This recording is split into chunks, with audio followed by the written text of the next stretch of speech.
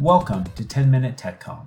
This is Ryan Weber at the University of Alabama in Huntsville, and today I'm presenting part 4 of a series on making technical communication more inclusive, featuring a guest who talks about expanding our definitions of success in technical communication. So my name is Lehua Ledbetter, and I am an assistant professor of writing and rhetoric at the University of Rhode Island, and I study or am interested in the intersections of feminist rhetorics and marginalized communities and technical communication.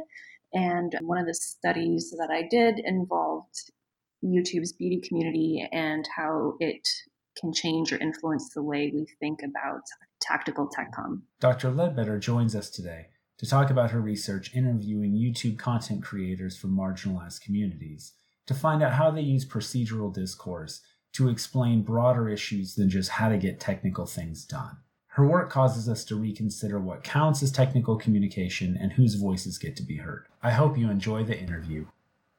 Welcome to the podcast. Thank you so much for joining us today. I really appreciate it. I'm excited to talk with you. And this is kind of the second part of a conversation that we recorded with Dr. Avery Edenfeld the other week, where both of you together have worked on issues of technical communication, especially among traditionally marginalized and disadvantaged communities.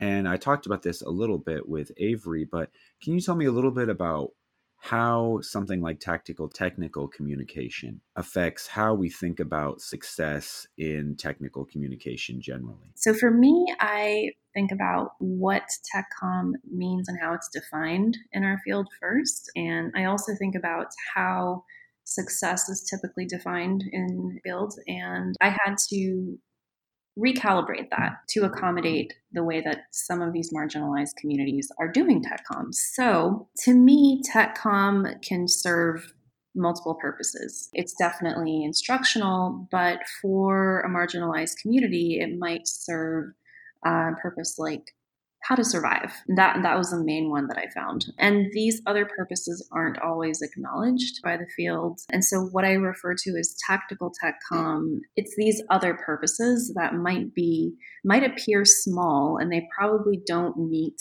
industry standards for what TechCom looks like. It still serves the purpose of both providing instructional discourse or how to, and it also serves the purpose of providing some essential instructions on how to do other things. Like, for one of my participants, it was how to survive when you are one of the only people of color in your town. She was growing up Asian American in Minnesota, and so her videos would provide instructions on how to use specific makeup products or how to do specific beauty routines, but they would also provide some information on how to find community online and how to negotiate that identity. And so as far as influencing the way that we think about TechCom or tactical TechCom, I think that we need to look at instructions that might appear in other settings that are less formal. So, we typically think about TechCom in a brick and mortar workplace, but I was interested in looking online in places like forums or social media, and specifically YouTube, and looking at these instructional videos that also seem to resist some kind of dominant narrative, but also provide some kind of instruction on how to be comfortable with your identity or how to survive. I'd like to ask a couple of follow-ups. One is, you mentioned that you have kind of your own definition of TechCom. Do you mind sharing that with us? Do you have that in like an elevator speech format or like off the cuff definition? Yeah. So, the one that I used and developed for my study and my article, primarily, TechCom as procedural discourse. So some kind of how-to that provides instructions on how to, on how to go through a process and how to accomplish a task. And that's kind of a broader definition. And that's the one that I use for this. And in YouTube's beauty community, that task was often something like how to achieve a specific makeup look or how to use a specific product. People would think, it's kind of a stretch as far as thinking of that genre as TechCom. But the thing is, a lot of these big makeup companies like L'Oreal or Lancome are relying on consumers to make the instructions for them because people are actually looking in these places, looking to other consumers for instruction rather than L'Oreal's website to learn how to do a specific look. And so a lot of these content producers actually get paid for the work that they do.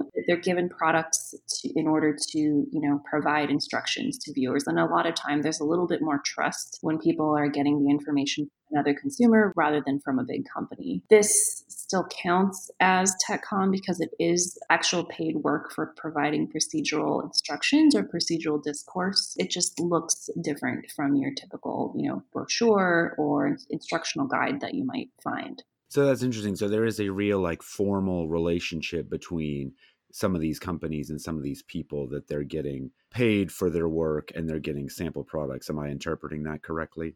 Yeah, and that might be the more formal end of it. I think of it as kind of a spectrum. On the other hand, there are people who are just making these videos because they truly want to share, instructions on how they did a particular makeup look or how they, some of the videos are things like how to, do a drugstore. One of the terms that they use is drugstore. So basically products you can find at the drugstore, how to do a drugstore like Halloween makeup look or how to do a drugstore zombie makeup look. So, there might be things like that, and they may not necessarily be paid by a makeup company, but they still they may generate some profit from Google as YouTubers. When I was doing this myself back in the day, I was making videos on how to find and apply Asian beauty products. I hadn't really hit the market in the United States yet, but you could get them online because a lot of the times they were in Korean or they were in Japanese. So I would kind of research and translate some of that and then try to provide videos for an English speaking American audience. Oh, so you are one of these content creators. You've produced these kinds of videos yourself. Oh yeah, that's how I got interested in it myself, and I noticed that I was myself using it for a few different purposes. So I was doing it because I was actually getting paid from Google, making just a little bit of money off of my videos, but I was also doing it because I was living in Michigan and I didn't really have access to a community of Asian American people like myself where I lived. So I found that I was able to connect with them online. Mm-hmm. So to get back to something really interesting that you said a while ago, you were talking about some of these other YouTubers who use these videos for the kind of procedural work you're talking about. Here's how to apply this makeup or achieve this look or whatever. But there's almost another whole level of procedural discourse of, say, how to survive as a person of color in a predominantly white town. Can you talk a little bit more about how some of that appears and kind of works with the rest of these videos? So one of the subjects for my study I refer to as Lisa. She was someone that I followed pretty closely, partly because of the rapid growth and success of her YouTube channel. So one of her videos that really interested me it was just called How to Be Yourself. This would appear alongside her makeup tutorials and her skincare how-to videos. She shared that when she was younger, living in Minnesota, she created an online identity for herself that was based on this idealized identity that she thought she needed to have in order to be credible online. A white girl with divorced parents, blonde hair and blue eyes, whose name was, I think it was Julie Foster, very generic white person who she felt she needed to be in order to be credible. And as she started creating her YouTube channel and kind of revealing herself in other ways, she stopped doing that. She had a little bit more agency to kind of reveal who she was, identify as an Asian American woman, living in the Midwest. And, she, in the video, she talks about how to be comfortable with that. So that's maybe one of the videos that I can think of that kind of talks about this idea of how to survive. And there are others, there are really prolific YouTubers like Michelle Phan, for example, who started off, very small, making really low production quality videos on her phone on things like how to curl your hair or how to do specific makeup looks. And she identifies as second generation Vietnamese American. So she made these whiteboard animations on how she used YouTube to kind of help her get through the struggle of being poor and Vietnamese American. She felt like she didn't have a choice before YouTube other than working at her mom's nail salon. When she started making the videos, she felt that she had an alternative way to maybe make money. And, interestingly, she actually really took off. She makes millions of dollars now and owns several big companies herself. She doesn't have to work at the nail salon. Her mom doesn't have to work at the nail salon. So I think that these people who share their stories, their identities, and their process of becoming comfortable with these identities, I think they're doing a couple of things. They're providing other people who have similar struggles with a community to belong to and to identify with. And they're also, they don't give like specific, I wouldn't say they give like a specific how-to guide on like how to survive being poor, how to survive, feeling marginalized, but they provide like a step-by-step on how they achieved success in different ways, whether success is belonging or whether success is financial or whether success is no longer having to work in a brick and mortar workplace. So that is the kind of how-to that I think of as survival. Those skills or those stories aren't really typically attributed to people who are in those situations in this country, unfortunately. My participant, Lisa, talked about experiencing a lot of discrimination at work. She went to college, she graduated, she worked full time. I believe she said for like I think it was like a financial company of some sort. And she just felt like she could never get through the glass ceiling there. She experienced a lot of discrimination and felt like she had to hide who she was. So she did provide some specifics, like how to make your own channel. If you're interested in trying to find an alternative way to employ yourself, how to do your camera setup, where to get your equipment. She would share things like that. And maybe that counts too. I'm kind of like, I'm trying to remember things that I wrote about like 6 years ago. So that she would share how women might find other ways to get around feeling like you have no choice but to work at a place where you'll experience discrimination, where you won't get paid more than a certain amount. I think that's also another example of how they provided TechCom serving multiple purposes. Well, this is really interesting to me because, you gave us this definition of TechCom as procedural discourse. And usually what we think of is, that means, all right, insert this disk into this disk drive and click this thing to make this happen. But what's happening here is that people are stretching this idea of procedural discourse to give us stuff that's maybe more personal or more identity based or more focused on a larger picture of who they are as a person and how they survive or struggle in the world, and that's kind of taking procedural discourse to a new level. Is that part of what's going on here?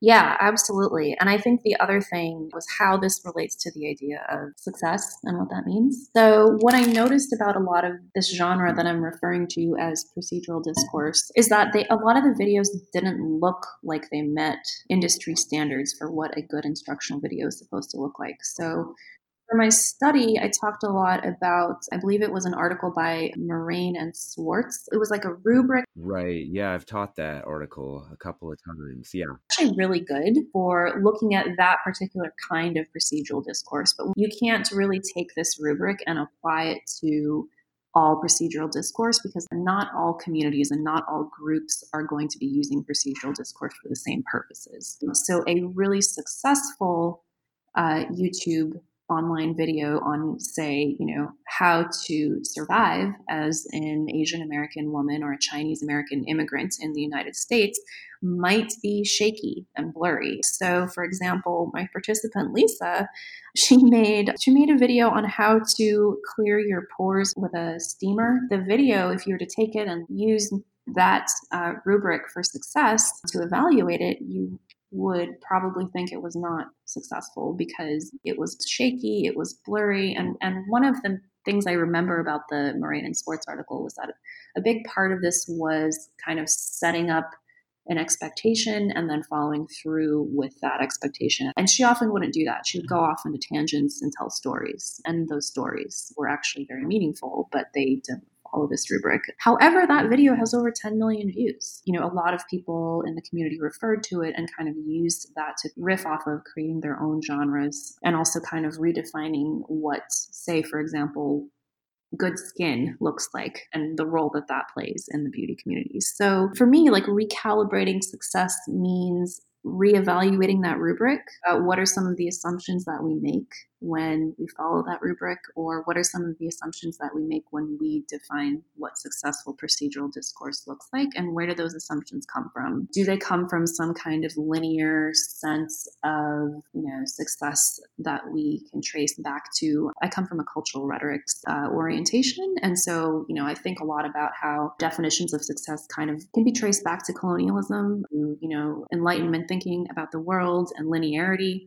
And I think questioning those assumptions can be really important in being able to see how these other instances can be defined as successful, even though they don't look like how our industry defines that right now. Listening to you talk, to me, it sounds like one of the criteria that TechCom generally has in mind that these videos question might be something like efficiency. Like in 1 minute, you're going to teach me how to do this thing in Adobe Photoshop, which is great if I want to learn Adobe Photoshop, but which is not a valid criteria for exploring issues of survival and identity. Efficiency is not really the criteria that you want. Efficiency, and I think fulfillment of expectations. And I think that understanding that, your expectations as a viewer might have more to do with your own identity and, your kind of orientation, your cultural orientation, and to be aware of that and to be able to reflect on that can help you understand how a video might fulfill expectations for other people, even if they don't fulfill expectations for you. It seems like another thing that's going on here, I'm really interested in this Julie Foster situation of this person who, I assume she wasn't YouTubing at the time when she sort of had this Julie Foster identity. But it seems like one of the problems and issues in TechCom that you're exploring is that TechCom has its sort of like Julie Foster voice, or like probably more accurately like a Jim Foster, sort of this like particular identity that's set as neutral but isn't. Right. And that a lot of people don't fit inside of that, putting on that identity. Yes, absolutely. I think I experienced, a good deal of that myself. I felt like I really had to work very hard to legitimize myself as someone who had something to say in the field. And part of that is because of who I am. And I just didn't feel like I fit when I looked at who were the successful voices, or who were the voices that had the most credibility in TechCom. As a mixed race person of Asian descent who, grew up on an island in Hawaii, and, I didn't feel like I had the credibility. We are starting to push against that now, and I'm really happy about that. For example, I'm seeing organizations like ATTW and SIGDoc really starting to challenge that and push against and question what credibility looks like in our field, and who can be credible and why, and where those assumptions come from. So I'm happy to see that that's shifting. But 6 years ago, when I was writing my dissertation, I really felt like I didn't fit, and that I was not going to be able to really have a voice in the conversation because I didn't feel like I belonged. Well, I'm glad you feel like things are moving in the right direction, at least. And the kind of work that you're doing is an important step in making that happen. So thanks for coming on today. I appreciate it. Yeah, thanks for having me. I really appreciate having the chance to talk about my work.